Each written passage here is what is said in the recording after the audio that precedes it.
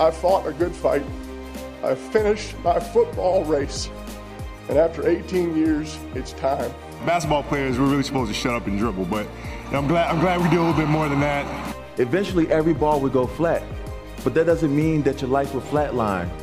What will you do when the game is over? Hello, boys and girls, and welcome to this week's episode of the Endless Hustle podcast. I am Bro Bible's Matt Cohan, and I am joined, as always, by my esteemed co-host, senior correspondent for Celebrity Page TV, Arthur Cade. Arthur, tell the people what we have in store for them today. Well, we've got a pretty amazing episode. First of all, Jalen Rose, one of my favorites, joins us, and dude was just absolutely electric. For me, it was such a thrill because the Fab Five is my all-time college team, and I told him that.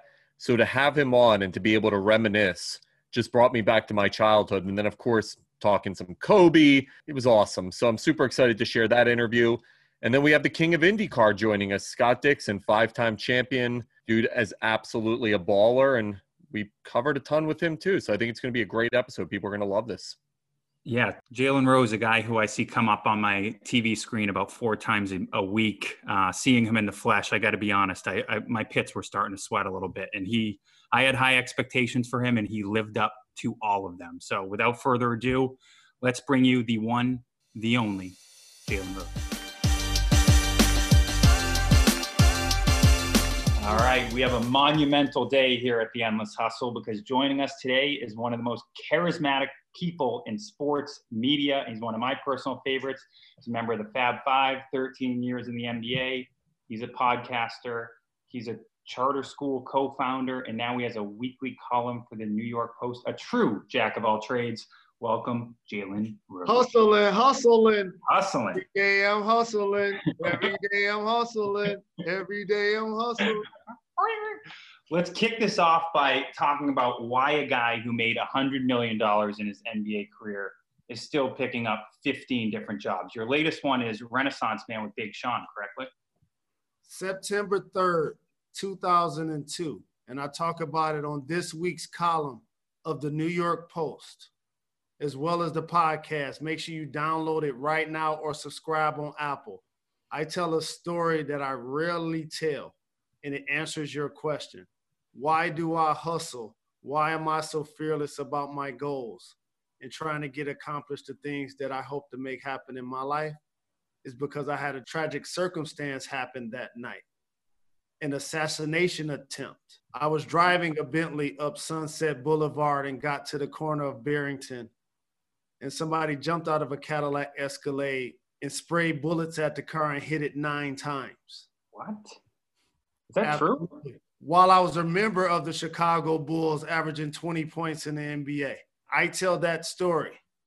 And so since that day, as much as I love sports and entertainment, and clearly I love my culture and I'm passionate about my community and giving back, each day for me, I understand can be the last.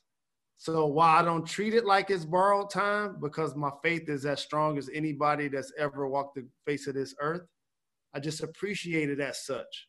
And you know, if anybody ever listened to a lot of Drake, he say, drink champagne to his accomplishments. But the problem is he found himself drinking every day. Yeah. Was this when they sprayed bullets, was there a motive or was it just a random act? No motive. It was a random act. I did a little intel after the fact and found out that was just something that was happening to people that was leaving that spot, that they felt like they had a chance to catch, quote unquote, slipping. And it wasn't personal at all, but it was definitely something that could have cost me my life. A friend of mine who was in the car with me, his nickname is Riz. We down like 4 flat tires, like my childhood friend. Still walking this earth right now with a bullet that went in his cheek that's right now stuck in his neck. Since that day, that's the person that you see. Before, if those that didn't follow me in college and you didn't know bald head Jalen with bad skin and bad teeth, like that dude was an animal. Like he was bad for my health. I look back at him and was like, yo, calm down. Like, that was an angry young man right there. He was a wolf in sheep's clothing. And so after that incident, it gave me a new perspective on life. So I started to do all of the things that I felt like I should do in my life. And one of those things at that time was actually to start back taking correspondence courses. I realized that I went to Michigan for 3 years and I was a Dean's List student. I was an honor roll student in high school. And so I realized that I didn't go to school for 3 years in the cold not to finish. And at that time, I couldn't get the correspondence courses I needed online. So I ended up going to the University of Maryland, University College. And that's where I graduated from. A lot of players leave early, but not many get a chance to go back and finish. And I was fortunate enough, incidents like that gave me the inspiration to go ahead and do that. Speaking of Michigan, Jalen, the Fab Five is my all-time favorite college basketball team. When we see Zion now and all these high school players, people don't realize nobody has anything on what the Fab Five was. You guys invented branding for the younger players. You're the OGs of that. Did you guys realize at that moment what you were creating in terms of branding and in terms of marketing presence? We knew we were changing the game and doing something that hadn't been done, but we didn't know how monumental it was and how many dollars it actually was generating. So you look at the modern day athlete, when Tom Brady gets traded to the Bucks, he's trademarking Tampa Bay. He's trademarking anything that he might be able to get paid off of. See, in the early 90s, we didn't have that wherewithal. All we wanted was the opportunity to be ourselves. That was currency. In high school, you didn't get a chance to have multiple pairs of fresh kicks. At least I didn't. I came from a Detroit public school, and we had Nike as a sponsor, but they gave us 2 pairs of shoes a year. I mean, I'm kind of good at basketball, and I'm playing 7 days a week, multiple days a week. Like, those 2 pairs is kind of gone in like the first 2 weeks. Yeah. All love and all respect, all gratitude, but was getting 2 pairs of shoes. That's just what it was. And so once you get to college, it's like, wait a minute. I wore tight shorts in high school. I didn't have a lot of kicks in high school. When I get to college, I'm not getting paid to wear these Nikes, but I am under contract. So therefore, we don't want the shoes in that box, in those bags. Where the Deion Sanders at? Where the Bo Jacksons at? Where the Charles Barkleys? Like, what's next? Like, we ain't wearing those jock-looking shoes that other schools around the country wearing. Where the Jordans? Didn't you rail against the Fab Five nickname initially? Didn't you not like it? We did. We stupidly, and I say that now because the Fab Five is dope. That name is dope. And especially I'm a DJ. That's one of my hobbies, and just knowing about the Beatles and all of that. At first, I was I ran away from it. I was like, no, that's the Fab is them, and Fab Five Freddy is him.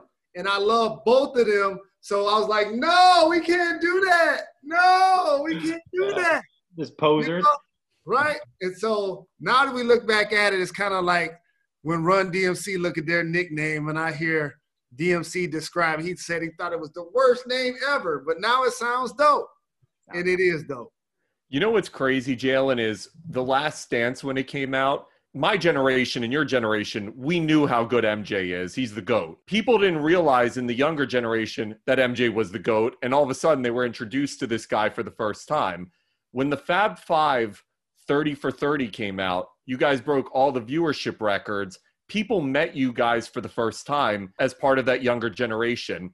Did it blow your mind to see how much people responded to that series and meeting you guys for the first time? It did. And I get a chance to see it through the lens of Jimmy King and Ray Jackson, my 2 brothers who didn't get a chance to play 10 plus years in the NBA. To have people get reintroduced to our story, that's why it was more important for me to tell each individual story, where he came from, what made him tick, so that you get an authenticity about what made us come together and why we were so special and why we moved as one. Even in music now or in the culture, Like back then, groups were really prevalent. My favorite artists were groups. EPMD, Wu-Tang Clan, I could go on and on and on. The Black Sheep, NWA, Outkast, go on and on and on. That's kind of like what the Fab Five wanted to be. And so 5 times what we wanted to call ourselves, it was like, yeah, I mean 5 times 1. Like we move as one. Like nobody bigger than the group and da-da-da. But then the media was like, but that's an ugly name. We're not going to name y'all that. And so as the relationship of the Fab Five, we started to understand that it was a sacrifice that we were all making. We weren't like going to go to a school to be the leading scorer and try to go to the league. And it wasn't a time when you went for 1 year and went to the NBA. So when you make that decision, you thinking that, man, we're going to go undefeated every year. We're going to win it every year. And we're going to go to the league after, our sophomore year. We're going to break all of the records. And then as you realize that the things that you're able to accomplish are bigger than life, we were like, wait a minute. We want some longer shorts. We're not wearing those. No. Not wearing those tight shorts. Chris Webber, 6'9", doing 360s in the game. He'll bust those shorts open. We're not wearing them. Nobody, we don't want those jock shoes. No, we want some stylish stuff. We're not getting paid, but we're going to look like it. You mentioned Jimmy King and Ray Jackson. I mean, obviously those guys didn't have the success that, you, Juwan or C-Web had. So I know in the past that you've kind of been advocating for, a $2,500 stipend for every semester for college athletics. You even urged, college players to boycott March Madness a couple of years ago. We're starting to see these top recruits, Jalen Green isn't going to college and going to the G League to chase the money. What's your current position on the NCAA kind of cashing in on the talents of these kids? And what's your rebuttal to people who think that like a free college education and some Nike swag is payment enough? Well, it's the total oxymoron and represents indentured servitude in a lot of ways, because think about what you just said. Somebody once played in the NCAA named Jalen, except he doesn't get recognized because one of his teammates allegedly broke some rules and had a separation with the school for 10 years. The separation is forgiven, yet when I go back to Ann Arbor, Michigan, our banners aren't hanging. My number ain't retired. I played well enough for that to happen. We all did. We all know it did. That's the hypocrisy of the entire game, because they ain't returning none of that money. And so I feel while you're playing the game that you love and you're still required to be a student, not the other way around. Like when John Calipari gets the job at Kentucky and he looks at that roster, you're going to have to make some tough decisions about the people that are already under scholarship that may or may not fit what he does. It is not personal. It just comes with the territory. It's just the business of collegiate sports. And so it operates like professional. Like look right now during COVID, they're playing games, no people in the stands. So let me get this right. The other students, to protect their safety, you're not going to have them come to the game. But we can play the game to pay for all of the sports in the athletic department while still paying the coach top dollar, getting a shoe deal. He gets a television deal, a radio deal, get paid for all of the appearances that he wants to get. Ass backwards. Right. And how many of us go into the NFL? How many of us go into the NBA? If the goal is for everybody to get educated, incentivize us then. Say, hey, the people that stay for it, if you graduate in 4 years, we're going to give you this. You graduate in 5 years, we're going to give you this. Now that changes the barometer of people actually wanting to do it versus, hey, I need to get a job. Like, I didn't make it to the league. I played overseas. I played in the G League. I played in the D League. It ain't work. I need to get a job. Like, these are people that help colleges make multi-millions of dollars. And so that's the disconnect. It's not truly for the student athlete. That's just a term to continue to allow them to not pay you directly for your services. Jalen, you had a guy who bypassed that whole college racket. He just signed with Puma. He could be the top pick in the NBA draft, LaMelo Ball. He broke the mold by playing in Lithuania. What does your gut tell you about LaMelo's potential in the league? Well, 360 degrees of separation. He was just on Jalen and Jacoby talking about the GOAT conversation of MJ and LeBron, plus doing this Puma announcement. And players, if you noticed, he was doing that while in high school are now going to be doing that either post high school if they can't go to the league, but in another 1 or 2 years, they will be able to go straight to the league so they won't have to go that route. So as you just mentioned about Jalen Green, he needed to go to the G League, create a G League team in California where he's from, get a coach, Brian Shaw. Like, it's so many things that had to happen in order for that to take place. When really, if it was up to him, he'd actually go from getting $400,000 in the G League to go getting $30 million in the NBA because he's going to be a top 3 pick. And so LaMelo and his family, I've always applauded their approach. I really did. As being a member of the Fab Five and saw how much money Nike made off of – if I got $1 every time somebody bought some black socks, like the mall didn't even sell black socks. Like, I know – Put them on right now. Right. For some people, I know you look at an iPhone and not realize that beepers existed, but they did. Like, there was a time when you could go to the mall and they only had like 1 or 2 pairs of black socks. The first year I was wearing dress socks. They weren't even sweat socks. They were dress socks on top of my white socks. So the players should be able to share in that. Absolutely. Jalen, we're coming off this incredible Lakers win. In full disclosure, I am a lifelong Lakers fan, but was never a LeBron fan. I was Kobe, MJ, and Magic. Those were my guys. And I played with Kobe in high school in a bunch of summer leagues. When LeBron came to the Lakers, I was like, it's LeBron, not a fan. But after what he just did, he converted me because he honored Kobe and he honored all of us. What it made me think about was LeBron's brand. He's always been one of the most polarizing athletes on the planet, especially from the decision on.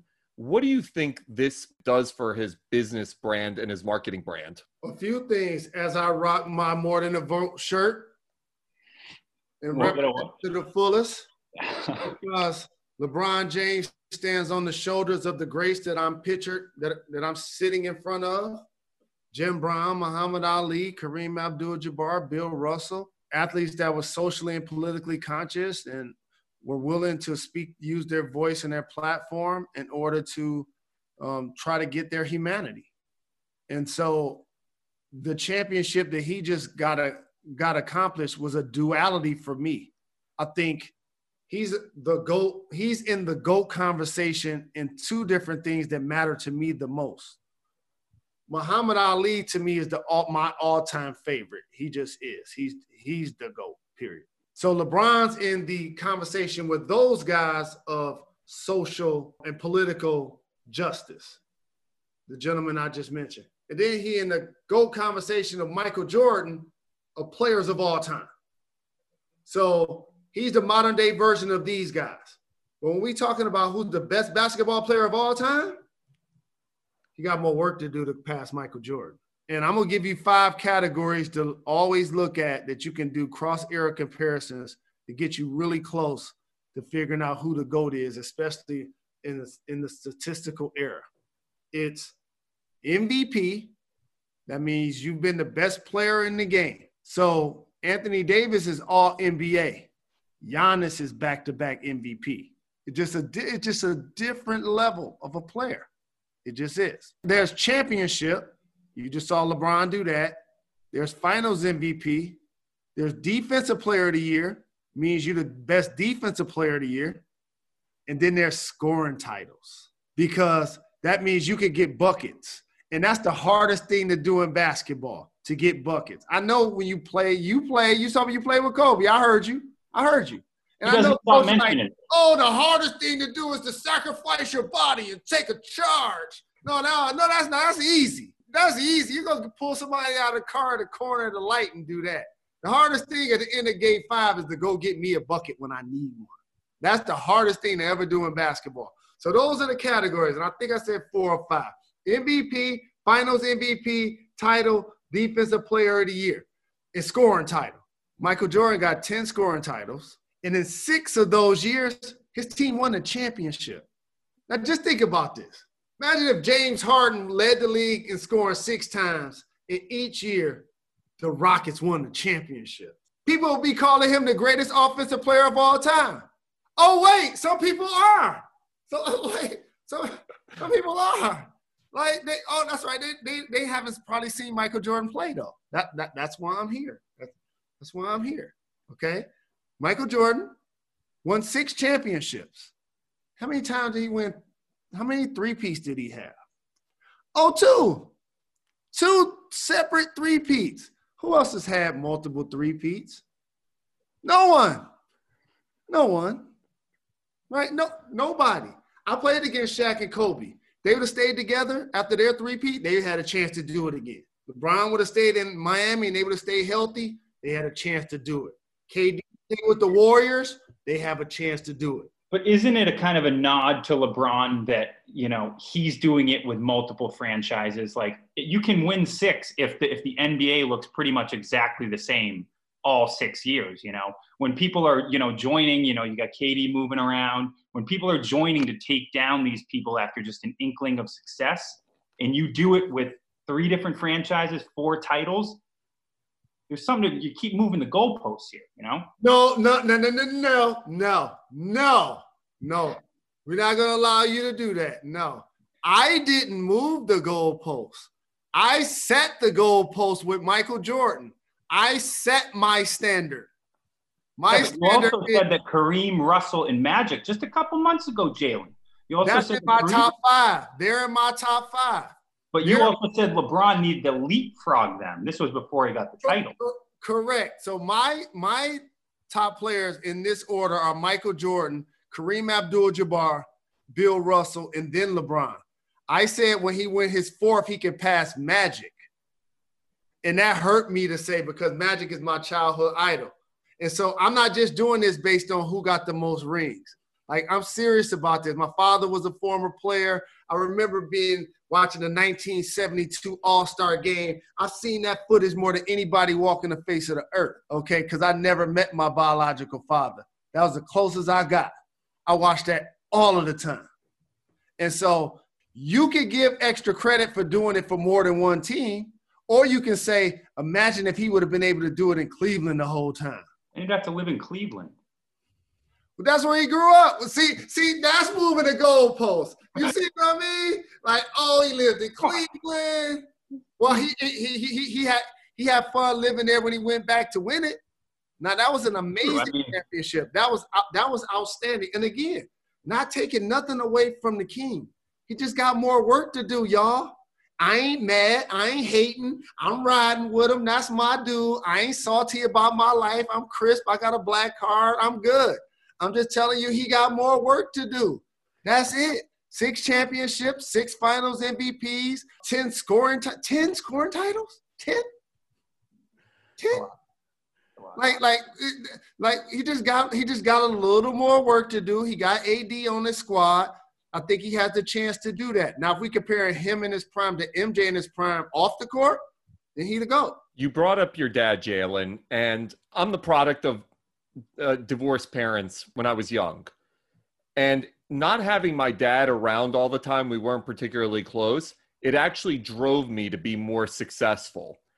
I want to ask you about, even though your father was a ball player, but not having him around, what type of influence did that have on you psychologically growing up as a player and then post-playing career?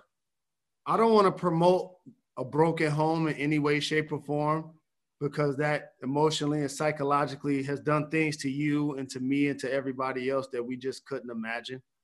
And so what I will say, however, is one of my main motivations was to, take us out of the poor situation we were in Detroit, where I was, eating syrup sandwiches and mayonnaise sandwiches and drinking sugar water and sugar milk. I was like, okay, maybe I'm here because he left. He was in the league and I'm in the hood and we don't have heat. I'm like, all right, he gonna know my name one day. So he became my encouragement. In high school, my number was 42 because I wanted to get the opposite number that he had, 24. I was like, I'm every person that he'll never be, and I'm opposite of him. He gonna know me. And that did help me go harder on drills and catch the bus to practice and run to the gym with ankle weights on and, you know, play all day in the sun and shovel off the court in the winter and my nose be running. I got sinuses to this day. Absolutely. That was motivation. Out there with gym shoes on when everybody else got boots, no doubt, no question. I wouldn't have been as hungry spoon-fed. I would not have been as hungry. After you made it in you know, you have more money than God, was there ever a moment where, you know, I know he passed, I think in 2007, but was there ever a moment where you were like, hey, let me bury the hatchet with him and maybe we can move forward? Oh, quick, fast, and in a hurry. I did it in the early 2000s. He wrote me a letter when I was in college, early 90s. Mitch Albom was trying to interview him for the Fab Five book. And he wrote me a letter, gave it to Mitch. And Mitch gave it to me the night before the Final Four game, actually. As I look back at that story, I'm like, I kind of wish he would have waited till after the Final Four to give me this letter. But sorry, you know what I'm saying?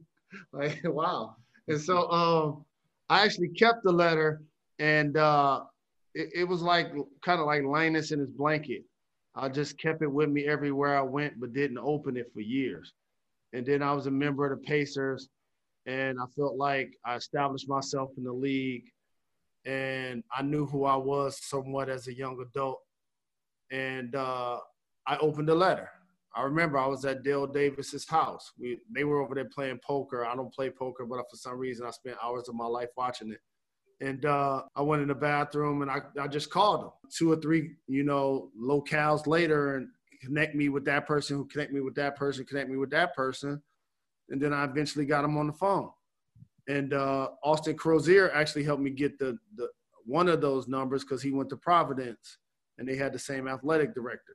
I called and got him on the phone. I just told him I love him. I told him I had no hard feelings.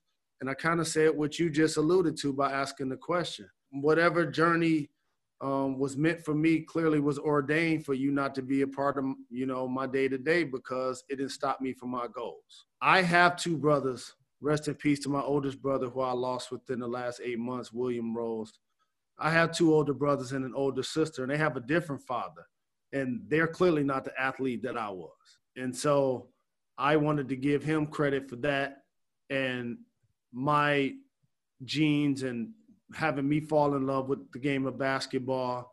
And that's why when he passed in 2007, I was at the funeral with his Hall of Fame teammate and my godfather, Dave Bean.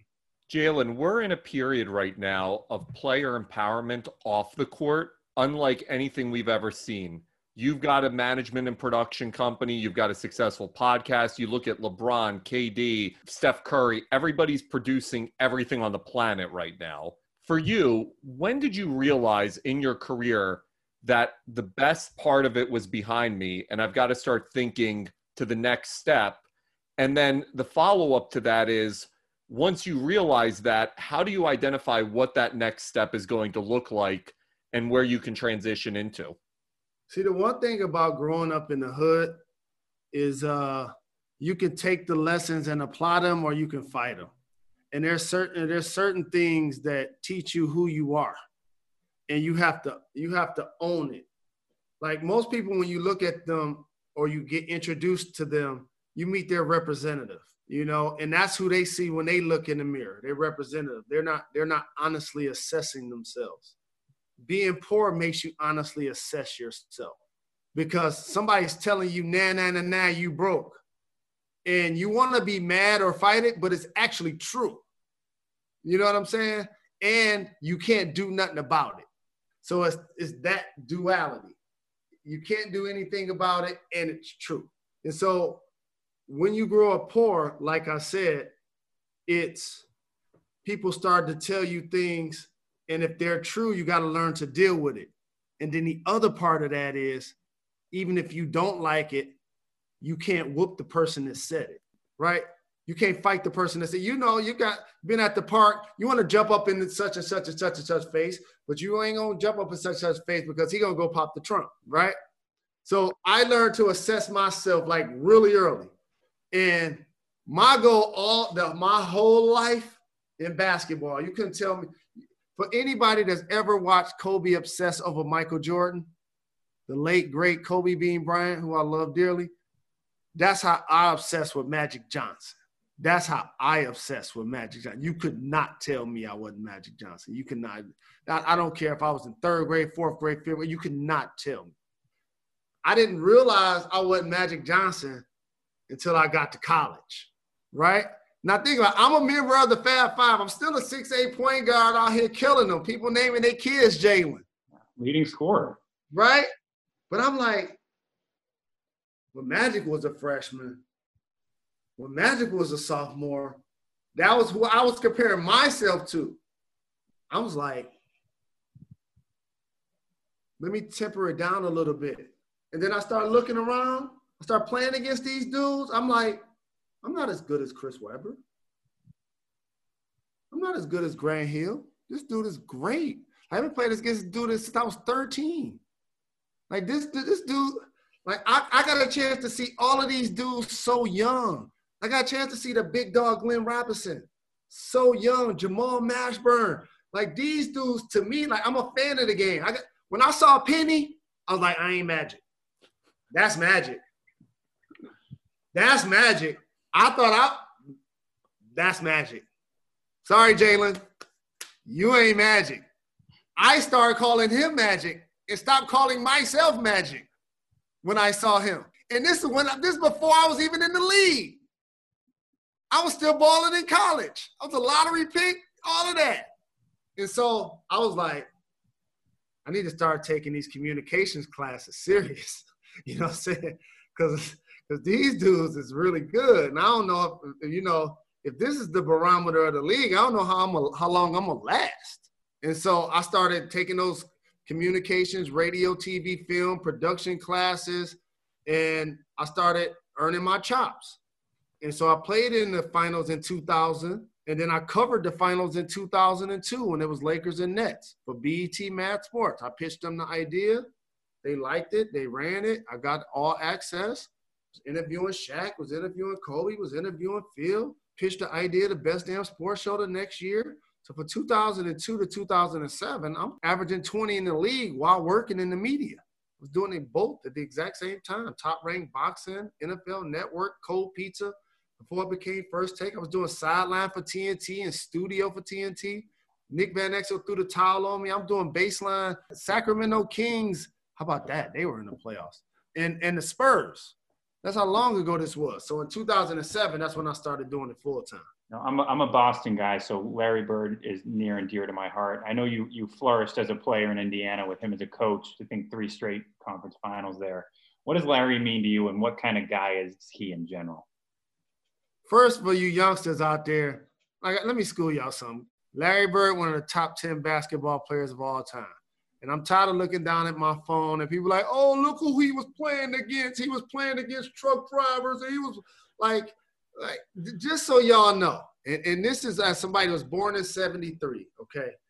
And I'm analyzing the game in 2020. I know how this works. I got y'all. I know Imani Bates is coming. And I know in 15 years, they're going to be saying my nephew is better than Kevin Durant. I know it. I know how this works. Everybody wants their era to be the best player, have the best music, have the best movie. I know the technology. You look back at the movies, oh, look, the technology in that movie looks terrible. So Larry, when people look at his highlights, for some reason they like, oh, first off, he's 6'10", shoot with unlimited range, grab every rebound, 10+ rebounds, a terrific passer, 5+ dimes, and was clutch. Larry Bird was clutch. You go into the huddle when you was watching the game the other day, be honest, game 5, because I did it. I was with Jay Will, I was with Paul Pierce, with Maria Taylor. When the Lakers came out of the huddle, I looked to my teammates. I said, who taking this shot? When y'all was watching the game, what did y'all say? Got to be LeBron every time. Correct. So how did you feel when he didn't take the shot? I felt cheated. I mean, that's LeBron, though. He's not built like Kobe or MJ. He doesn't necessarily want the last shot as much as he sees the game differently, which I'm not necessarily a huge fan of. I love the guys who want the last shot. That's what made MJ to me so special, and Kobe. But you're right. LeBron is built differently. I love joining you guys because both of you guys just basically gave the same answer that I have. LeBron, Magic, and Bird make the basketball play. Tim Duncan, too. They make the basketball play. So when I do the 5 categories, Tim Duncan, he ain't trying to lead the league in nothing. Because some nights they're going to be up 20, and he ain't going to even play second half. He's just trying to win the game. Larry, Magic, they're just trying to win the game. And then every now and then, oh, Kareem guarded? I think so. Oh, baby hook in the middle. I'm going to show this, right? When I'm watching the Celtics play, I'm a Pistons fan. Oh, Bird steals the ball underneath the DJ. That's ringing in my ears. I rooted against Larry his whole life, his whole career. I rooted against Jordan his whole career. You know, I'm bad boys forever. I cheered when we walked off and didn't shake the Bulls' hand. All of Detroit walked off. Trust me. It wasn't just those 15 people in uniform. It was not just them. We was on their back or vice versa, however you want to put it. And so Larry, for that era, he won 3 straight MVPs. Magic was in the league. Jordan was in the league. He won 3 straight MVPs. I think the 86 or 87 team is probably the greatest team ever assembled. Don't tell Bill Simmons I said that. I got to know, toughest cover of your career? I got to say Kobe, because I was out there and watched that 81 up close and personal. And I want to pay homage to the legend and uphold his legacy and celebrate the fact that I got a chance to see greatness and get teased about it and get a chance to talk about it. And when his name comes up, at some point, 5 words later, my name is going to come up. And I appreciate everything that he was able to accomplish on this earth. And so probably that. What do you think about Tyler Herro? Because this kid, he's got whatever that it quality is on and off the court, he has it. What are your thoughts about where he goes next? So the one thing he has that allows it to be it is the Miami Heat culture. See, a lot of what happens to a young player is where they get picked. So if I'm watching NFL on Sundays, I kind of don't know how good Dwayne Haskins can be in the NFL. Why? Because he got drafted to a bad situation, right? He got. I saw him at Ohio State, and you know I'm Michigan, but you know what? Every time I looked up at the TV, he's throwing another touchdown. I'm like, yo, the Lions need to get him right. I'm like, he looks good. Like I haven't. What has he started? Like 2 games, 1 game? Like they have. He's had more coaches than he started games. Yeah. Like I saw his old coach sitting on the curb. I saw those photos. Like they haven't given him a chance to really flourish. Mm-hmm. So Tyler Herro now comes to the NBA. He has the skill. He has the bravado. Then he has Coach Cal. Then he has Coach Spo. And so now he gets a chance to ease himself into his career. It's not like the first game, Tyler Herro, he's our guy, did a couple of shots. He got a heat check in a couple of quarters, and now he got to be the leading scorer. And after the game, everybody coming to him in the locker room first.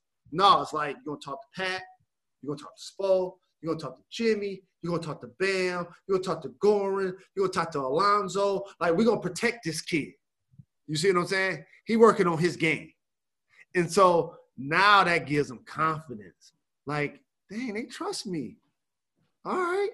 Y'all gonna run this scissor action for me late to shoot a 3? With 25 seconds to go, Jimmy, you cool with that? Y'all cool? Me? He like, cool. Because they saw him in the gym putting in work. And so now the sacrifice, the culture and the sacrifice that he made with his game and the coaching that he's accepted now flourishes in the team dynamic where they use him to his strength. So you don't see him out there playing the top of the 2-3 zone. Why? Because defense ain't his strength. So we're going to put him in the back. Him, Goran Dragic, Duncan Robinson, we're going to put them in the back of the zone. But guess what? We're going to put them in the front of this 3-point line. You see what I mean? That's protecting him and allowing him to flourish. And then when he get hot, how about this guy, 38, 39 points as a rookie, 20 years old in the finals? Like, I'm not even proud of the things I was doing at 20. For him, the worst thing, like on our show, I'm like, if I was 20 and I was him playing in Miami and in the finals, oh man, everybody's DMs would be wide open, wide open. Jalen, I got to bring up one of my favorite Jalen Rose moments, and I know I can speak for a bunch of people on this one. It was in 2012 when Skip Bayless was kind of pumping out his chest at you about some just bad Russell Westbrook take. And you called him out for playing JV as a junior and averaging 1.4 points a game. And you could just see his entire on-camera persona just kind of evaporate, and he was just this wounded puppy. I mean, 8 years later, is that hatchet buried? The hatchet is buried, and I bought Skip some nice designer shoes in like 2015 to hopefully help bury it, because what I learned about delivering a message, and this is for a lot of people that call themselves leaders or bosses or big brothers or father figures. You can give whatever message you want to give, but if it's not received by the human being you was trying to deliver, then it becomes a miss. And so I wouldn't have said what I said if I thought it was going to make him feel the way I saw it made him feel. What ends up happening, however, when you're doing a debate, it's almost like slap boxing. Eventually, every now and then, so you're going to hit him harder and he'll hit you harder, and all of a sudden y'all fighting. And so what ended up happening in that moment was two professionals with a healthy respect for one another, both, tirelessly working at their crafts and getting research and trying to have the next fact on the next fact of the next fact. What he didn't know is that I'm also a hip hop fan and I love KRS-One. And something that he said always stuck with me was that he kept a freestyle for everybody in the top 10 in case somebody came at him. And so I was like, all right, maybe if I'm going on a debate show, maybe I should adopt that. And by the way, I know I'm giving people out there game to do this for me. I'm the OG now. It's fine. Y'all can have it now. You can have it. I'm 18 years in. Like when they say people get old, they just start just saying stuff. Like, I'm giving it to y'all. Like KRS-One gave it to me. And so for somebody that plays in the 60s and the 70s, they clearly don't feel like somebody has a record or acknowledgement of the stats of when they played. So I'm one of the people that was doing that digging and doing that research for weeks, actually. And I came across Black Sports Online at the time, Robert Lethal, big shout to him, and saw that they had some stuff about Skip's playing career. And I coupled that with a few other things that I Googled and piecemealed it all together because it was not all together. And then I was sitting on it. So I actually was sitting on it for weeks. Like, it wasn't something that just like, I didn't wake up that morning. If I would have known it was going to go like quote unquote viral and it was going to be something that people be talking about so many years later, I would have wore a better suit that day. Like I didn't even know it was going to happen that day. And so again, this is healthy banter. It's a debate show. It's a debate show with slapboxing. As we're talking about the game, and I'm trying to tell him that positions were created so a novice can follow the game. Like just because you're a power forward don't mean you bulky, or just because you're a shooting guard, that don't mean you firing up threes from wherever. Like that it's just so people can acknowledge who's out there. It's really for the fans. And then he was like, so what type of player were you? And I was like, whoa. Like, whoa.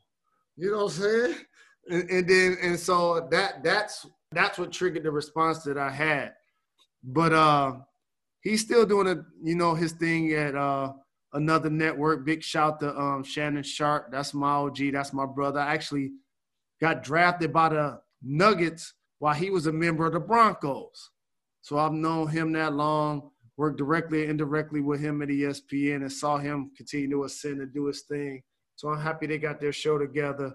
But that's just a moment in the day of the life of the hustle and hustle and hustle and. I saw this great story that when you were a rookie, Dikembe Mutombo had you fetching condoms to haze you at CVS Pharmacy. You got to walk me through this. What's going through your head? See, the one thing about these stories is Deke, you know I love you. He did a terrific job philanthropically. I donated to the hospital that he helped build in his hometown as well. Is that now these people have moved on, man. They got wives, they got kids, man. They don't want them hearing about these stories. But this happened before Google. This happened before YouTube and social media. How you know about this? That's why it should be public free reign there. I know. Another life. All right, Deke, they're asking me, Deke. They're asking me, big fella. We'll find out. Otherwise, you know, I would. They asking, big fella. All right, Jalen, we're going to get you out of here on this. We're going to do what we like to call a hustle round. I'm going to give you a rapid fire series of 2 opposing things, and you have to answer which one you prefer. You cannot take longer than 3 seconds, or it's bad luck for 7 years. I don't make the rules. You ready? All right, let's get it. Let's get it. All right, brighter future, Luka Doncic or Jason Tatum? Luka. Better fast food, Wendy's or Chick-fil-A? Chick-fil-A. Steam room or sauna? Steam room. Lake or ocean? With vapors in that steam room. If I could see the bottom, so I guess that's lake. Better basketball movie, Space Jam or He Got Game? He Got Game. Better basketball documentary, The Last Dance or Hoop Dreams? Wow, classics. 3 seconds, Jalen. Hoop Dreams. Better 5, Fab 5 or Jackson 5? Jackson 5. I idolize them. I got them up in the studio. Jackson 5. Better pizza, New York or Chicago? Ooh, I played both places. Detroit pizza, Populous, seafood. Come on, now. You have to answer one or the other, dude. Or you're going to get bad luck. New York. Better actor, Denzel in Training Day or Paul Pierce in The Wheelchair Game? I only say this because I die for Paul. Truth. Happy birthday, Paul. Yeah, happy birthday. You dog. Denzel, that's my uncle. Denzel all day, and I'm glad Denzel and his Lakers got a championship this year. He's been paying for season tickets forever. And imagine being treated the way Spike Lee was treated by the Knicks. As I see Denzel his Lakers get a championship. Imagine the New York Knickerbockers were ever to get a championship. Spike Lee should get 2 rings, and they ushered him out of the arena. Oh, my goodness. Big spoon or little spoon, Jalen? Little spoon. Ranch or blue cheese? Ranch. Doritos or Cheetos? Doritos. But I like to crunch them and mix them in the same bag. Last one. Better Detroit artist, Eminem or Stevie Wonder? Stevie Wonder. You have survived the hustle round. And, I only joke about Pierce because he's the most underrated player in history. Jalen, you were fantastic, man. Thank you for a wonderful interview. That was awesome. Yeah. Don't forget to tune into Jalen's podcast, Jalen and Jacoby and the Renaissance Man with Big Sean. Read his column in the New York Post and tell him to slow down a bit, please. All right, and that was Jalen Rose. Arthur, you knew that interview was going to be a wild ride when he kicks it off with his car getting shot up, huh?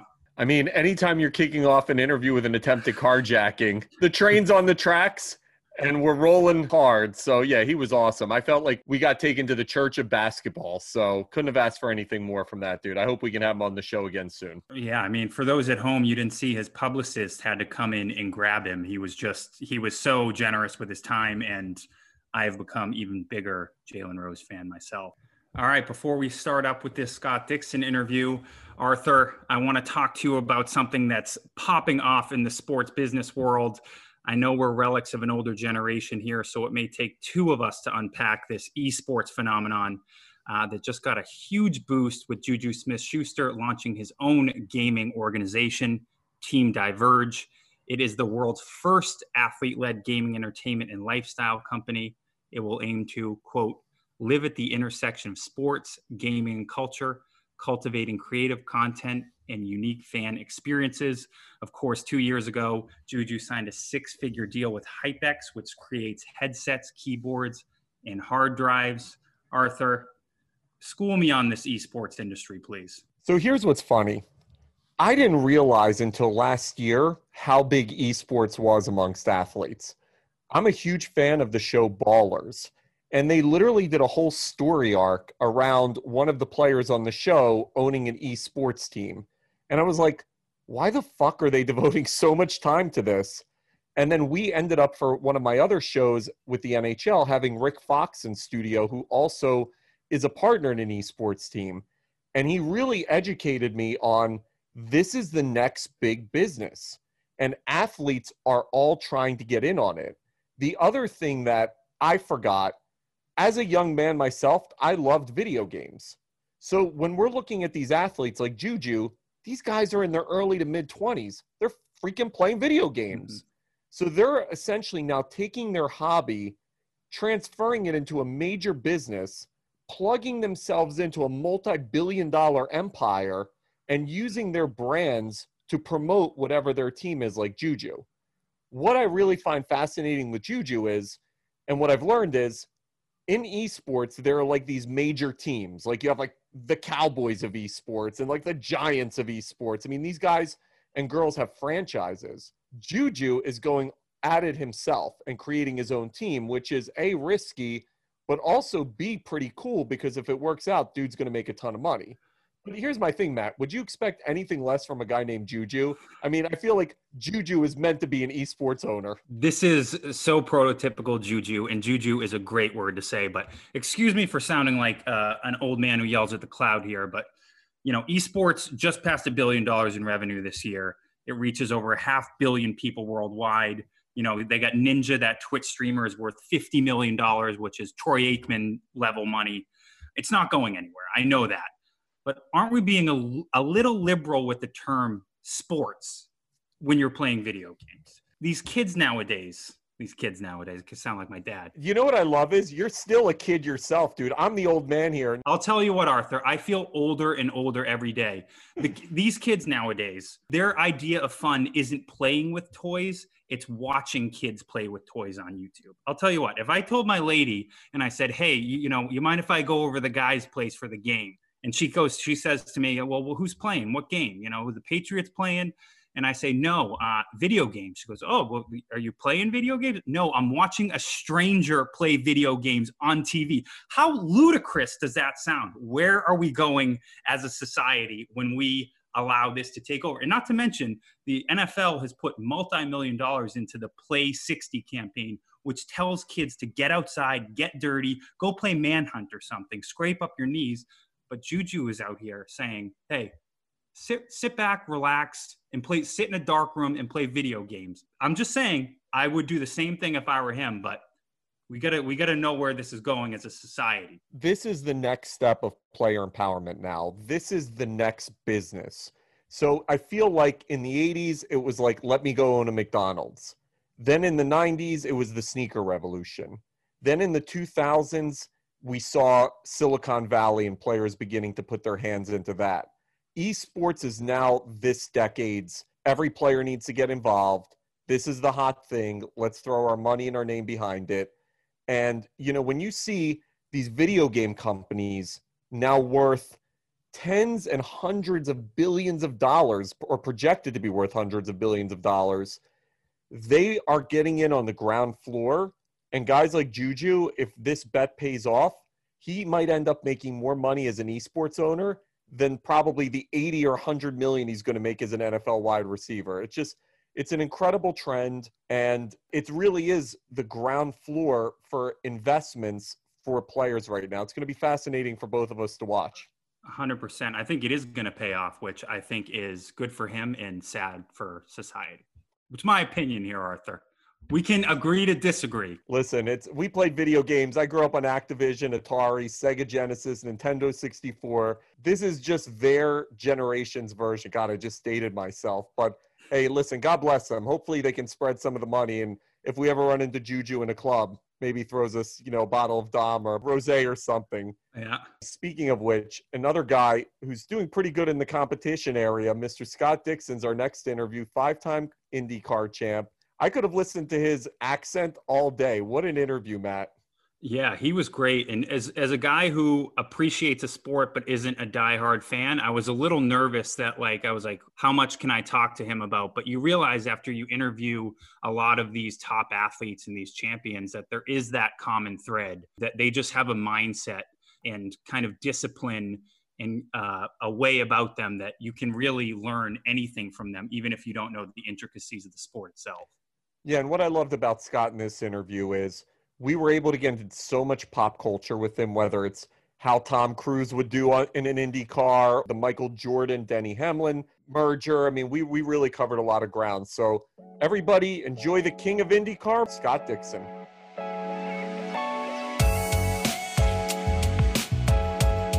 All right. Today on The Endless Hustle, we welcome on Scott Dixon, 5-time IndyCar champion, 5-time ESPY nominee for Best Driver, Indy 500 winner, and also British royalty, believe it or not. Scott was honored by Queen Elizabeth II on the 66th anniversary of her coronation as Queen of the United Kingdom. Do we have to call you Sir Dixon for this interview, or is Scott cool? Scott's perfectly okay. I think I'm like right under the sir part. I think next is knighthood, so I'm not quite there on that list. But the only reason we agreed to do this interview is because we thought you were sir. Now, if you're not. Oh, sorry, man. Sorry. Should we just end it now? All right, Scott, I want to start off from the very beginning. For a guy like me who's like an outsider to the sport, it seems like there is like a huge barrier to entry for racing. There's that old story of Andre Agassi's dad attaching tennis balls to a mobile above his crib so he can smack them. But as a young kid, you can't just hop into your mom's Honda and take it for a spin. When and how do you first gain the skill set that plant the seed to become a successful driver? That's a tough one. I would say that it's definitely, you need family. It's not like going to school and playing tennis, in Agassi's situation, it's not like they're going to have a go-kart or something there that you can jump into. So you need a mum or dad that's going to buy you $1,000 or more go-kart. And for me, it was, my dad was into racing, my mum a little bit too. They owned a track actually in Townsville, in Australia. And my earliest memories were actually starting on a motorbike and on dirt track stuff. And then it was watching my cousins race go-karts at the age of 7. And at the end of the day, they had this like portion where you could, anybody that came could have a go. And that's what I did. And then I was just relentless, every day continuously. Can I get a go-kart? Can I get a go-kart? And 2 weeks later, ended up doing it. And I think that's where I, kind of learned, the majority of at least early stuff of what you need to do and progresses quite quickly in the lower categories and in go-karting. And then you move on to formula cars, which, I think I was the youngest in the world at that stage at the age of 13. And we kind of got through a bit of a loophole to try and pull that off in New Zealand. So yeah, I think it's a progressional thing, but my dad was, he raced many things from rally cars to dirt cars to, permanent track stuff. And he was a big part of, my early learning and understanding the sport. So obviously, Matt read off your statistics, and you're probably the most successful current living driver in the sport. We know what you've done on the racetrack. I want to talk to you about what you're doing off the racetrack, because a big part of this podcast and a big part of what we want to explore is how athletes are building their brand outside of the sport.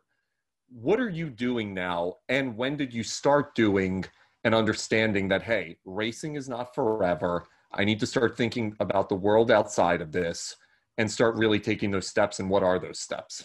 I think everybody's different. There's some people, I'm pretty kind of reclusive, I guess, and not I'm not a big promoter of myself. It's kind of weird. Like I like to let my results speak for themselves. And, I think you do learn at a portion, for me, probably, 5 years ago that it becomes much more important. And yes, you're right. I think with any professional sport, it's a pretty small window, and your avenues kind of outside of it, and are similar to maybe football or anything like that, where you become into, driver coach or, work with a team in management to, maybe even being an agent for, young and up and comers. So, I think for me, it's still, it's been really about the focus of what I've got here, because it's such a short window. I don't really want to have too many things that sway you off in different directions. The point for me right now, where the iron, you got to strike while the iron's hot. But in this situation too, with 5 championships going for a 6th, you start to have these amazing partners. And for me, it's been Honda throughout many of my years of racing, Richard Mille, watch companies, to the team and who they have, PNC Bank, and these are things that people that you start to work with and kind of morph into, obviously, their social media stuff as well, that fits well. And I think that's the biggest thing for me is not saturating with content, it's got to be good and meaningful content, you know. And I'm probably more on the light side of not doing enough of it. But when I do, I try to make sure that it's meaningful and something that you know, will work for both parties, and you know, kind of intrigue others that want to, you know, get into maybe that area as well. I must have watched your crash from the 2017 Indy 500 about 10 times last night, and I'm still trying to figure out how you walked away from it. And not only that, I watched an interview right after, and you gave it like you just got in a fender bender. It was amazing. You truly were the Iceman. How vividly do you remember that incident? And is that something that happened in a blink of an eye, or does time kind of stop? Yeah, so that incident was pretty unique. I think the ones that stick with drivers, or at least, you know, the mindset, are the ones where you lose control of the car by something you've done. You know, that was just wrong place, wrong time. You know, there was no real way of avoiding it unless you kind of got lucky, and I didn't get lucky. I got lucky in the fact that, you know, the way I hit and flew through the air, you know, at, you know, 230 miles an hour, that luckily I kind of grazed a few spots. You know, had I got caught in the catch fence, you know, those things for our cars are kind of just like big cheese graters, and that would have been really bad. So, you know, I think for me, I remember coming to a rest and looking up and seeing half the car, like, you know, in front of me. And I'm like, man, I hope that person's okay. And then I stepped out of my car and I'm like, wow, that was actually my car. That's half of the car that's missing. So it's, you know, I think you're still in a lot of shock at those points. You know, the adrenaline's an amazing thing, man. Like, I felt when I popped out of that car, I'm like, you know, you feel like King Kong. You know, I didn't feel too bad. You walk away. And then I remember actually sitting at the motorhome after. I actually sat back and watched the rest of the race, having a cold beer. I'm like, man, my foot's really starting to hurt. And, you know, you look down and it's kind of blown up, and I'd actually fractured my ankle, which was, you know, pretty crazy considering the you know, the size of the crash. But yeah, that one, you don't really, we were also shooting a film at the time called Born Racer, which was, you know, kind of a little bit about my career and, you know, IndyCar as a whole. So that crash I've seen so many times, man. You know, the edits that they were sending through to, you know, the different views from people's, you know, personal camera footage was insane. So yeah, I've definitely, and I think it was kind of one of the part of the promo, you know, stuff for IndyCar at that stage as well. So it was pumped everywhere. So luckily now they've actually slowed down on showing that, but it was definitely impressive and very lucky, and a testament to the safety of you know, the IndyCar series. So Matt mentioned your nickname being the Iceman, but you're probably the second most famous Iceman in the world, because the most famous is, of course, Val Kilmer from Top Gun. They're making a second one now. And that makes me think about Tom Cruise. He obviously did Days of Thunder, but he's probably the biggest adrenaline junkie and take a risk junkie in Hollywood. So if we threw you Tom Cruise for a day, how do you think he would do in an Indy car? Would he be able to get up to top speed? Would he crash? What's your thoughts? So, yeah, I think, you know, he's a machine, man. And honestly, you know, he hasn't aged a bit, which, you know, is part of that, the world that he's living in. But, you know, I think, you know, I saw something recently where he was, you know, planning to do all of his, you know, own stunts, which he has always, and then he's going into space, you know, for the next movie. You know, it's astonishing. But, you know, I think I'm not sure if you guys know that, but I think through the Paul Newman years, when they were very good friends, Tom actually drove race cars and did some, I think, Trans Am racing. Not too many races, but was actually fairly good, you know, considering that he hadn't had a whole lot of background in it. But no, I imagine he would knock it out of the park. He would look real good doing it as well, and he doesn't age, you know, of course. Exactly, and he would you know, pack the stands, man. So I think that's a great idea. Let's get Tom Cruise driving the IndyCar. I'm always fascinated by the stunt drivers in like any of those Bond movies, the Fast and Furious movies. Is that job as hard as it looks, or is it a cakewalk for drivers like yourself? It's actually quite difficult. I would say I'm not particularly good at like drifting or you know, it's definitely a skill set that is very difficult. And you do have a bit of a crossover with some you know, drivers in junior categories that come from, you know, that movie portion of creating these movies and you know, these chase scenes and things like that. And I have actually the crew chief on the number 9 IndyCar that I drive is very good at that stuff. Like it's astonishing to me when I sit in the passenger seat. I think I'm constantly going to be crashing, but he's totally under control. So it's something that I would definitely have to work at, I think, to possibly pull it off. But for us, as soon as we get into your like maybe 7 degrees, the car loses a ton of downforce and wants to spin out. So, you know, we're talking like, you know, small amounts of sideways, which doesn't look impressive compared to what they do. But yeah, it's tough. I think I'd need some lessons on that stuff. Is there a movie for you, Scott? Like, I loved Ford versus Ferrari last year, and I thought they did an insane job of really showing the racing process. What movie do you think has captured what you guys do to the ultimate extreme? You know, Days of Thunder is a go-to for me. So is Talladega Nights. I think it's a really good spin on NASCAR and first, your last. A lot of it. Yeah, a lot of it is kind of true, man. So it's, you know, I think you're definitely right. Ford versus Ferrari, and for me, you know, there was a lot of those stories that I didn't really know too much about, even though, you know, I was very lucky to be a part of the Ford program going back 50 years later with Chip Ganassi Racing, and we, you know, I was third in our car, but our teammates went on to win 50 years later to the day, which was astonishing. And you know, that's where I think the site for the movie kind of came out of. But it's funny, you know, the twists that they put on even what was somewhat reality and what wasn't. You know, having heard the stories after the film had been out and talking to a lot of friends maybe of Ken Miles, and you know how he was portrayed in it was a little bit different. But I think it, you know, the great thing that they've been doing lately is you know, hitting the right milestones and the accuracies, but also putting a slight twist on it to make sure that the crowd and the people are really you know, ingrained into the movie. So yeah, that I think for a modern day version of that and what they did and what they were able to achieve with that movie it's extremely tough, you know, for drivers and people that are maybe historians of those events. You know, you notice little things, you know, you'll be like, oh, that's not the right car, or that's not even that corner, or that's not even that track. Or, you know, I think even there was a portion where they were doing the Daytona 24-hour or something like that leading up to Le Mans. And you're like, well, that's California Speedway, and it's got safer barriers, and safer barriers were never introduced into the 2000s, you know. So you pick things like that, you know, out of it. But that was a fantastic movie that was able to show you the history of it and what they did, and also make sure that the fans and people involved, you know, absolutely loved it. And it was a great movie. I'm going to take you guys to English class for this next one. Ernest Hemingway once wrote, auto racing, bullfighting, and mountain climbing are the only real sports. All others are games.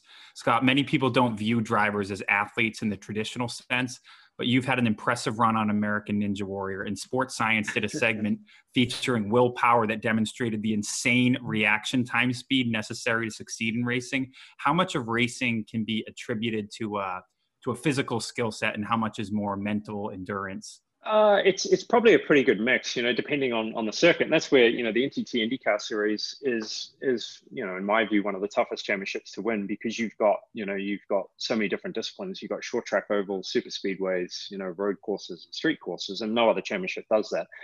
And to win the championship, you've got to be good at all of them. And they require very different skill sets.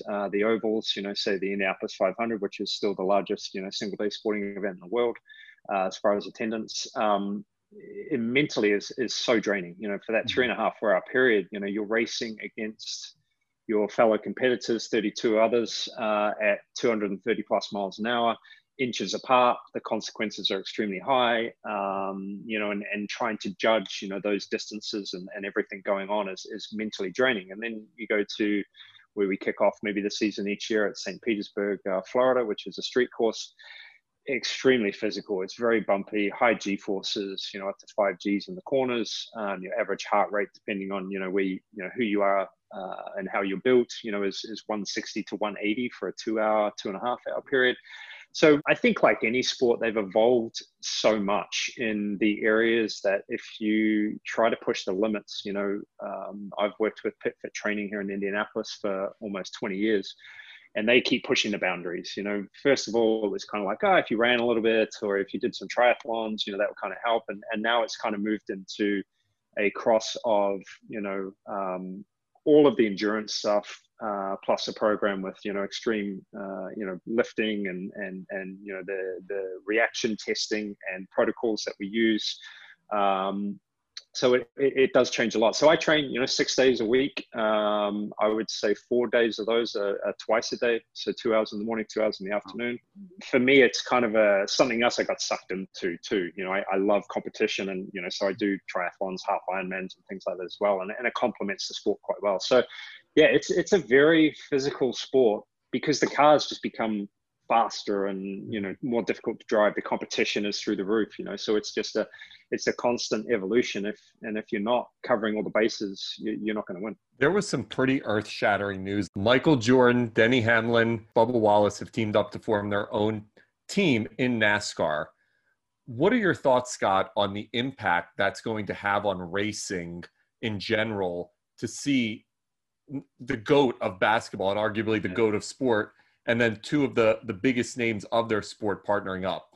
Yeah, it's huge. I know, Jordan's been a fan of motor racing for quite some time, and obviously has been tight friends with Denny for many years. I think even if you look at, the outfit that Denny wears, it's a Jordan, race suit, and I'm not sure he's wearing real Jordan shoes, but they've got a Jordan on them. But it's cool to see, I think, even the strange year with COVID, and then, many other, kind of news headlines, I think, throughout the year, and even Black Lives Matter and just the different things that have come out of it have been really big and really life-changing. And for all of us are going to change, life in a lot of ways, which is fantastic because it's part of, what we're all, need to be doing. And I think that just shows, it took maybe a situation of this craziness of this year that Jordan's like, I want to get into this deeper and I want to be part of it, and what a great partnership with Denny, who's very good friends with, Bubba Wallace, and to all knit that together. And then obviously the community of what Jordan's been involved with basketball and, baseball and anything like that, and the following that he has. It's huge for NASCAR, but huge for, motorsports in general. Yeah, I think a few people were pretty shocked about how that came about and how quickly it actually tied together. But it started as a joke, didn't it? It started as like fake news was circulating, and then I guess Denny texted or Michael texted him and was like, I guess we're doing this now. Yeah. Which the cool part with Jordan, though, is that he's like, I only want to do it if we're going to be able to win. Yeah. And which, that's big, man. Like, because a lot of people don't, think that way and don't get involved, for that reason. It could be, political, whether it's, sponsors or anything like that. But, that shows just, who that person is and how he's been so great. And, they're going to be super successful, man. So it's great to see. Is there any celebrity or public figure who you would be your like white whale to team up with? So I think it's kind of happening. I know it comes from a similar, it's from motor racing, but Jimmy Johnson, 7-time NASCAR champion, is hoping to join our team in IndyCar next year. So he's making a big shift in a discipline that he hasn't been a part of. But I've always been a massive fan of Jimmy's. We're actually pretty good friends. We chat every week. But to see, someone that has achieved so much and, in some ways getting on a little bit for motor racing, he's maybe 45 or something, to still have this drive. And the guy is relentless, man. Like it'll be 5 a.m. and I'll wake up and it'll be like, see all these messages from Jimmy Johnson saying, well, what about this? How do I train for this? Or, should I get this part for the simulator? Like it's constant. You can see again why the guy is being so successful. So, that's kind of, I would say, like that's, and it's going to be in close quarters, man. Hopefully if they pull the deal off, you're not going to be working hand in hand with them. Who is the most famous celebrity you have in your phone, Scott? So for instance, like Lewis Hamilton probably has on speed dial everybody in Hollywood. Who does Scott Dixon have on his phone that he could call up right now and be like, yo, bro or sis, what up? Yeah, that's, man, I don't know. I'm not really in that world. I've got Lewis Hamilton's number, so I guess that maybe, maybe helps a little bit. But yeah, it's, I don't know. Like John Mayer, I've met a few times through. So I'm into other, other hobbies as well. And watch collecting has been a big part for probably the last 20 years of my life. John, I've met a few times and messaged, because of the collecting world and watches and things like that, and met up with them, I think, was it start of this year or something? So, but yeah, I don't know, man. I'm pretty much He's a simple man. Yeah, simple person. I don't, it's more about, I think, finding, likenesses of hobbies and things like that for me. So I hate to bring up bad memories again, but you celebrated your Indy 500 by getting robbed at gunpoint while at Taco Bell drive-thru. Can you run us through what it was like? Yeah, so that was 2017, right? I think we just won the Indianapolis 500 pole. We hadn't won the race. It was before the race. And yeah, it was Dario Franchitti and myself. And the media portion goes on for quite some time. We were meant to go to some restaurant in downtown Indianapolis, and then it was like 9:30 or something. So I was like, I think Taco Bell will probably be my last meal. I'm kind of easy like that. So I said to Dario, well, let's just go, we'll go to Taco Bell. And so we drove down there, and we're sitting waiting in the line. And I remember seeing, out of the corner of my eye, something kind of go behind the car. And then all of a sudden there was a gun in the car. And I'm like, oh my God, but I thought it was because in our racing, and especially during the month of May, there's a lot of people, teams, drivers, everybody hangs out for a large portion of the time, and there's a lot of pranks that are put on. So I'm like, oh man, this has got to be Tony Kanaan. Like, he's going to pop out of a hedge over here shortly, and be like, we got you guys. And then I'm like looking at the gun, and I'm like, man, that gun looks really real. And then on Dario's side of the car, there was another person trying to smash the window. And I'm like, oh my God, this is getting really serious. Like, this is a pretty big joke. And then he was asking for wallets and stuff. And I didn't have my wallet on me because it had been locked in the transporter. So I'd actually had my wife's, her wallet. And I was like, well, here's a wallet. There's going to be nothing in it apart from some credit cards. Dario, being the Scotsman that he is and has alligator arms, couldn't even reach for his wallet. And luckily a car pulled up behind us, and they skated off. But yeah, super intense. It was the weirdest thing where everything slowed down. And the funniest part was then at the little speaker box, the person in the Taco Bell was like, so you guys going to order? Like, what's taking so long? And I was like, oh my God, did you not just see what happened? So luckily, 2 hours later, they could see what car these person were driving in, and they ended up, finding the two people that did it. But yeah, that was nuts. Yeah. Did you end up getting the Gordita Crunch though? That's most important.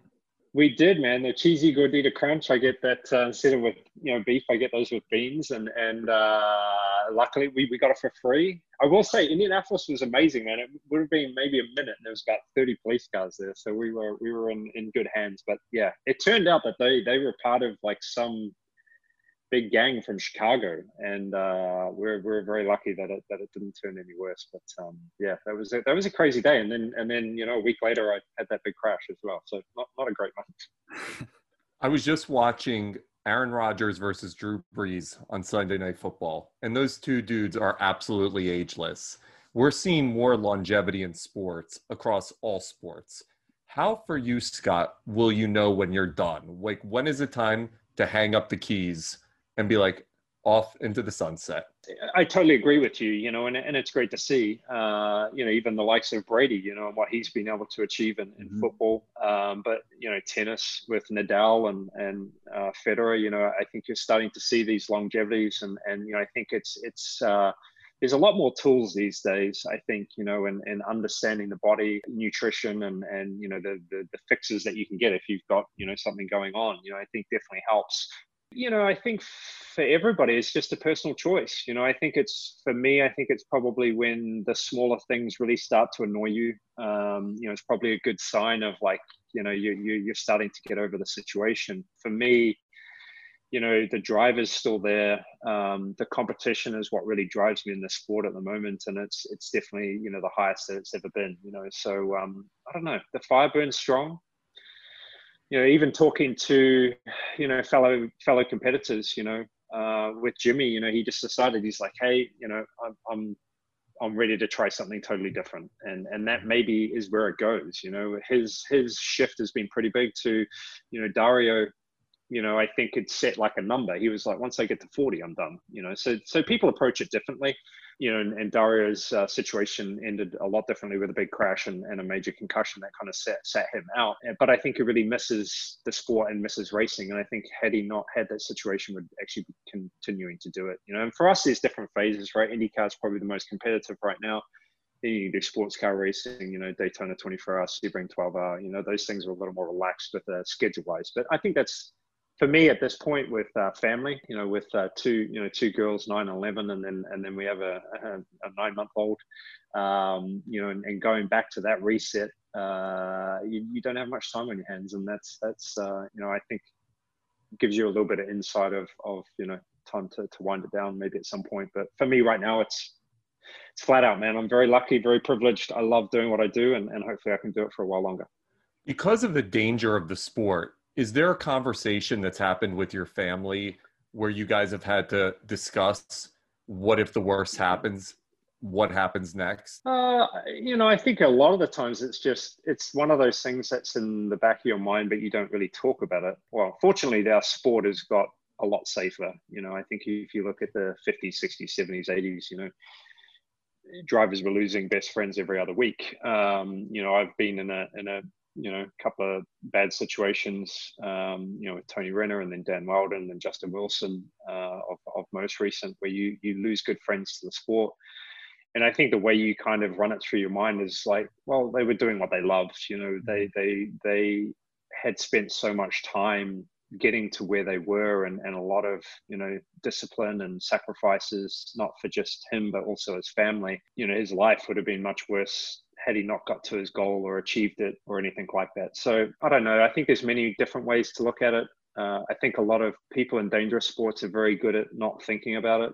At least, I think with getting ready for a race, it's the same triggers that, I've had since I was doing go-karts, the kind of the right glove on before the left glove, and how you get into the car, where it's from the left side, things like that are they kind of set you into a mode where you don't really think about those situations. But I don't know. My wife she was a runner for Great Britain. So she was, an extreme athlete in the sense of a runner, and very competitive and very good, with going to Commonwealth Games and being on Olympic rosters and things like that. And she understands, I think, the sacrifice and just the mindset that people have when they get to that level, that, for her, it's says it right on the back of the ticket, motor racing is dangerous. But for me, I feel so lucky to do what I do, and the love that I have for it, I wouldn't want it any other way. Good perspective. Do you have any pre-race superstitions, or do you have any habits, or you eat the same meal every day before the race? It's really just I've got to eat. If I don't eat, man, I'm hangry, and that's not a great way to start the race. You're going to be crashing and taking people out. So I typically like to get a good meal. Most of the time it's just pretty bland. It's pasta, chicken, pasta, avocado, tomatoes. It's pretty bland because these races can be fairly long. You need the energy, and you don't want your stomach turning too bad because you can't stop for a loo break. So and then I would say take a nap. One thing I try to do is have at least an hour before the race that's kind of clear, and then get maybe a 20-minute nap in. But a lot of the times, schedule wise, that's just not possible, and especially this year with how the schedules are really cramped. That hasn't been possible. But that's my perfect day: good meal, little nap, and then get ready to go. So Christian Bale has played Ken Miles. Chris Hemsworth has played James Hunt. Daniel Bruhl has played Niki Lauda. Who's playing Scott Dixon in the Scott Dixon biopic? Which A-list? I imagine my wife would say Brad Pitt, because we look so similar. But no, I don't know, man. Don't give him that much credit, He was mega in that Once Upon a Time, man. So I could definitely go down that road. But yeah, I don't know. That's always a tough one. But I think he would do a fantastic job, and he'd make me look good. I see Aaron Eckhart. I think you look like Aaron. Oh yeah, there we go. I would love to see that. I can see that. I've heard that before, actually. Scott, the leagues like the NBA have gotten a lot of criticism for being kind of like, especially as of recently, like buddy. Everybody, competitors are, following each other on Instagram and all that noise. Is that kind of similar in racing, or is it more of, you're my enemy for today? You definitely have competitors that maybe grind your gears a little bit more than others, or you race differently, and I think that goes both ways. So there's definitely competition, and when it's at that height, there's going to be some aggression, and I'd say even if you look at team wise too, there's an immense amount of competition between Chip Ganassi Racing and Penske, to even Andretti Racing. I would say that the IndyCar family as a whole is pretty tight though. I have a lot of great friends that I race against. But, once you put the helmet on, it just transitions. Teammates, you kind of give a little bit more room, just because, one of the things you get told before the race is don't take your teammate out, and that's from the team owner. So you typically follow those rules pretty good. But yeah, it's I think there's always rivalries and people we feel a little bit differently about. I would say IndyCar could do actually a better job of maybe diving into those, a little bit more for TV and things like that. But I would say on a whole, everybody, I think, it's kind of like a traveling circus. A lot of us are in motorhomes parked right next to each other. We have young families together, the kids play together. So there is that bond that we have, and it's a very dangerous sport too. So, you're not going to do anything that jeopardizes yourself or them in a situation like that. I always love hearing from athletes, because this is how you can tell who the ultimate competitor is. It's not about what you won. We obviously know Indy 500 is probably at the top of the list of greatest achievements, championships, all great. But I always love hearing from athletes those crushing losses that haunt them, that you talk to them 30 years down the line and they're like, man, I still can't believe I lost that. What's that loss for you? What's the one that you wake up in the middle of the night in cold sweats replaying in your mind? Well, it's not a short list, unfortunately. But you're right. That is the things, because people say, oh, what was your greatest championship? This one and that one, and there are some easy go-to answers for that. But honestly, the things that keep you up at night are the close misses. And this year was one of those. Indianapolis 500, we dominated the race, led 60% of it. And it came down to a late race strategy where all we were doing was waiting for the leader to run out of fuel. Bam, caution comes out. They don't red flag it. They let it run out. And that hurt so bad. I was up for 2 nights trying to think about how we could have played it differently. And honestly, we couldn't have. We ran the perfect race and still finished second. And those are the ones that hurt a lot. And unfortunately, at the Indianapolis 500, I think I've finished second under caution 4 times. So that seems to be something I need to change, or at least the approach of what I do with those closing laps, to make sure actually 2 or 3 of those times with my damn teammates. So it makes it even worse in a scenario like that. But yeah, you're totally right. Those are the things that keep me up and trying to better myself as a person and also as a competitor. But I think in our sport too, because strategy is something that's out of your hands. That's where my wife gets so frustrated being a runner. She's the engine, she can do the strategy, she does everything herself, so if she didn't play it, she knew exactly why or what she needed to improve. And sometimes for us, man, you get a strategy shift like that and you're toast, and it's hard to swallow. We're seeing this incredible age now of activism in sports. When you think back to the 60s, you had people like Muhammad Ali. He really was a pioneer for, when I'm in this position of power and public voice, I can make a difference. Now we're seeing an explosion of that, where athletes really are using their platforms. Sometimes it can become regressive for your career. I mean, Colin Kaepernick's a great example of that, where you can essentially lose your career because of what you say. For an athlete in your position, Scott, how do you balance having a public voice and trying to say things that can help society, while also tiptoeing the other side of the line, which is, hey, I have sponsors, I have fans, I have people that I need to make happy and money that needs to be made? How do you walk that tight line? The easy answer to that is that it's extremely tough. And, the easy answer is sometimes to try and lay low, even though that might not be your instinct or your true beliefs. And the knock-on effect is really tough. There's some that are maybe in a slightly different situation. It's hard for me to comment a lot of the time on things that are, okay, I've been living in America for a long time and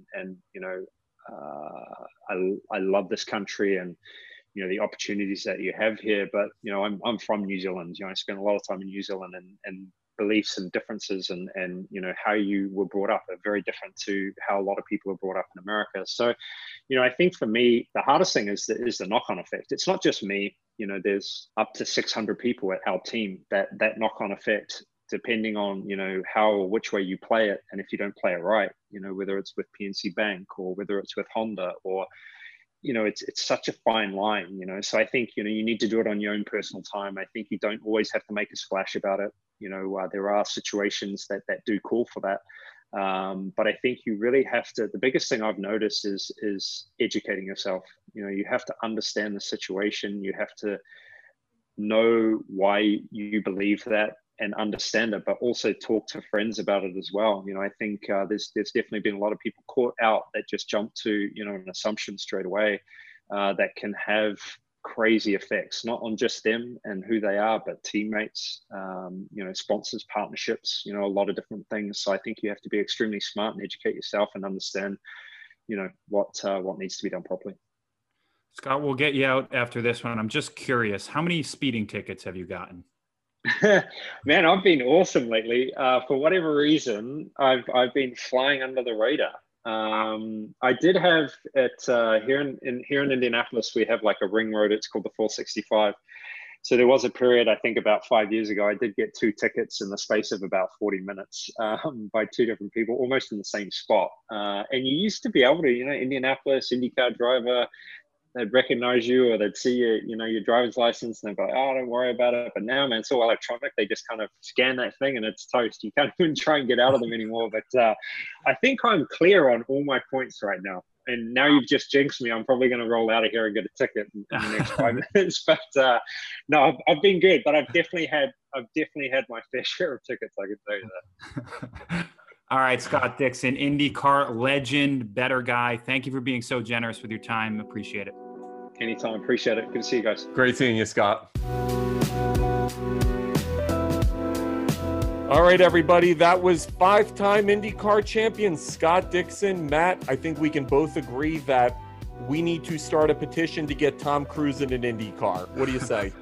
That would be incredible. You know, we had the Jalen interview that started with him getting shot up, and then Scott Dixon gets robbed at a Taco Bell. I mean, this was some really kind of edgy stuff for the Endless Hustle this week, huh? We need to put them together. Scott drives Jalen around. All right, that is this week's episode of the Endless Hustle. If you like what you heard, we have another monster interview next week coming out every Wednesday. Don't forget to subscribe on Spotify, Google, Apple Podcasts, wherever you get your podcasts. We are on social as well at Endless Hustle Pod on Instagram and Endless_Hustle on Twitter. Please support us. And if you have any suggestions on how we can make the show better, reach out and we will respond. See you next week, guys.